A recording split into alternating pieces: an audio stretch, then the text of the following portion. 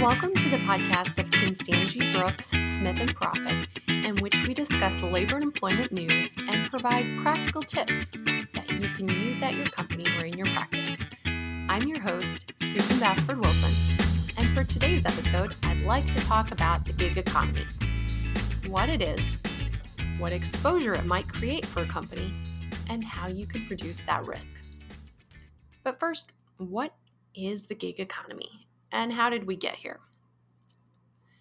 While reasonable minds can disagree on how exactly to define the gig economy, generally speaking, it has three main parts.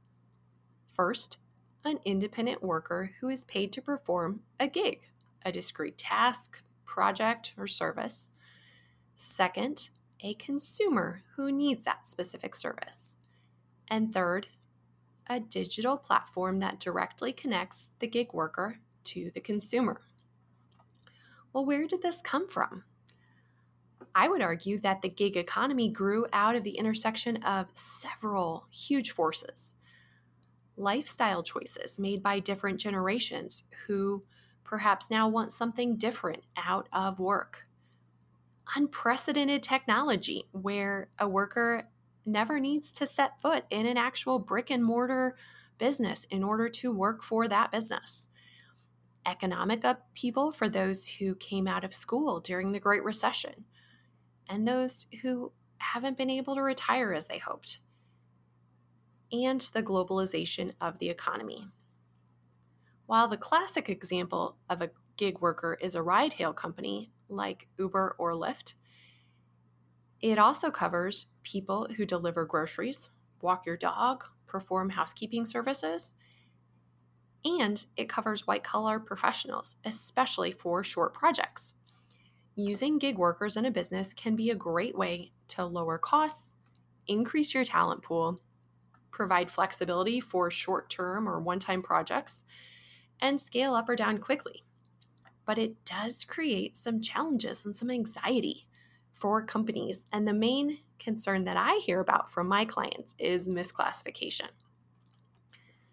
There's this great quote from a federal judge in California that I think is so apt when we're talking about misclassification concerns in the gig economy. After discussing various factors that weigh toward whether this Lyft driver, who is, of course, a quintessential gig worker, was an employee or an independent contractor, this judge said, the jury in this case will be handed a square peg and asked to choose between two round holes. Those two round holes, of course, are whether a worker is an employee or an independent contractor. I think it's safe to say that the Fair Labor Standards Act and similar state laws were not drafted with Uber in mind.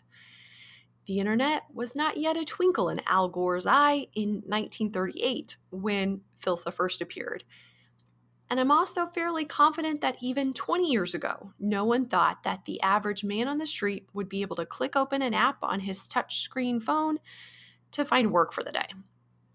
So it's not surprising that trying to figure out whether a Lyft driver is an employee or an independent contractor has generated a significant amount of litigation.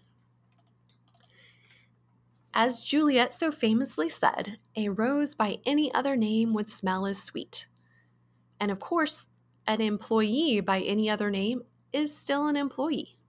Whether or not you call that person an independent contractor, you can still end up on the hook for minimum wage and overtime if that individual was misclassified.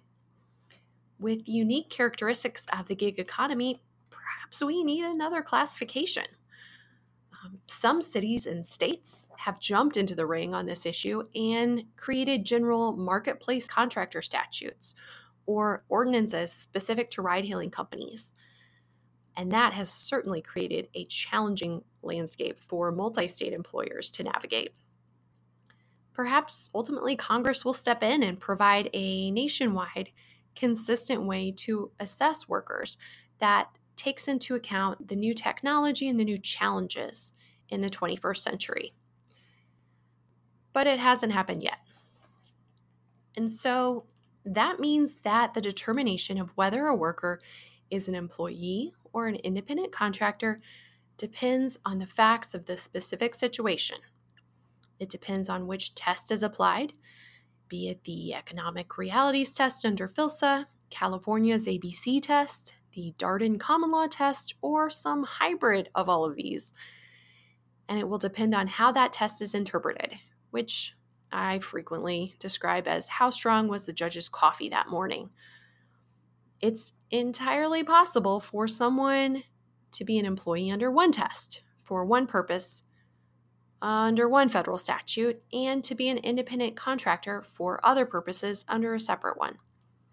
It's also possible for someone who provides two different types of services to one organization to be both an independent contractor and an employee. And it's possible for courts applying the same test to reach different results. I will note, though, that several federal administrative agencies have weighed in on the subject this year, though. The United States Department of Labor issued an opinion letter in April where it evaluated whether individuals that were part of an unidentified virtual marketplace company platform that offered services to consumers were employees or independent contractors. The DOL considered factors like control, permanency, investment, skill, and the individual's opportunity for profit and loss. The DOL concluded there that the workers were independent contractors under the Fair Labor Standards Act, and thus they were not legally entitled to the federal protections that it provides, such as minimum wage and overtime. That is a huge opinion that I expect will cause some ripples in wage and hour circles for years to come. The National Labor Relations Board has also joined the conversation. In April, the National Labor Relations Board's General Counsel's Office determined that Uber drivers are independent contractors and not employees under the National Labor Relations Act. Applying its newly reinstated common law agency test, the General Counsel's Office considered factors like the Uber driver's control over their vehicles, work schedules, work locations, and, critically, their ability to work for competitors. And this decision is huge because workers not covered by the National Labor Relations Act can't file unfair labor practices charges or engage in union organization.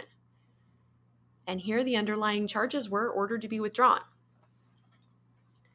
So, knowing that it's basically impossible to guarantee the outcome of any given misclassification battle, what should companies looking to use gig workers do to at least cut down on the chance that they will be found to have misclassified a worker?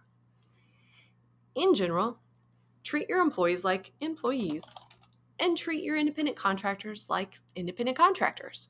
When you're quote-unquote onboarding, please don't give a gig worker exactly the same orientation that you give an employee. How much does a gig worker need to know in order to perform the job? I'd strip out the unnecessary training and streamline the rest. You can also consider having a separate policy manual that sets forth the information that a gig worker needs to know in order to do their job. Information about health and safety, applicable standards of conduct, but which doesn't also provide them information about employee benefits, overtime and minimum wage guidelines, and when they can expect a performance review. For independent contractors, you need to contractually spell out the details regarding the duration of the gig, exit procedures, confidentiality considerations, and expectations. But again, I would think about not just handing them a copy of the employee handbook and calling it good. For independent contractors, gig workers, you won't be controlling the details of how the work is performed. You'll be focused on the end result instead. You won't be paying them like an employee. You pay them by the project or with an agreed upon flat fee based on the invoices rather than through payroll. and consider requiring arbitration agreements with class action waivers. Though that, of course, is a whole podcast in and of itself.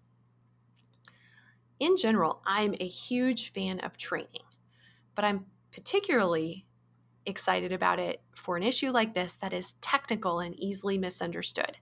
I think training your management and your employees about the proper use and care of gig workers is critical. It helps align everyone's expectations.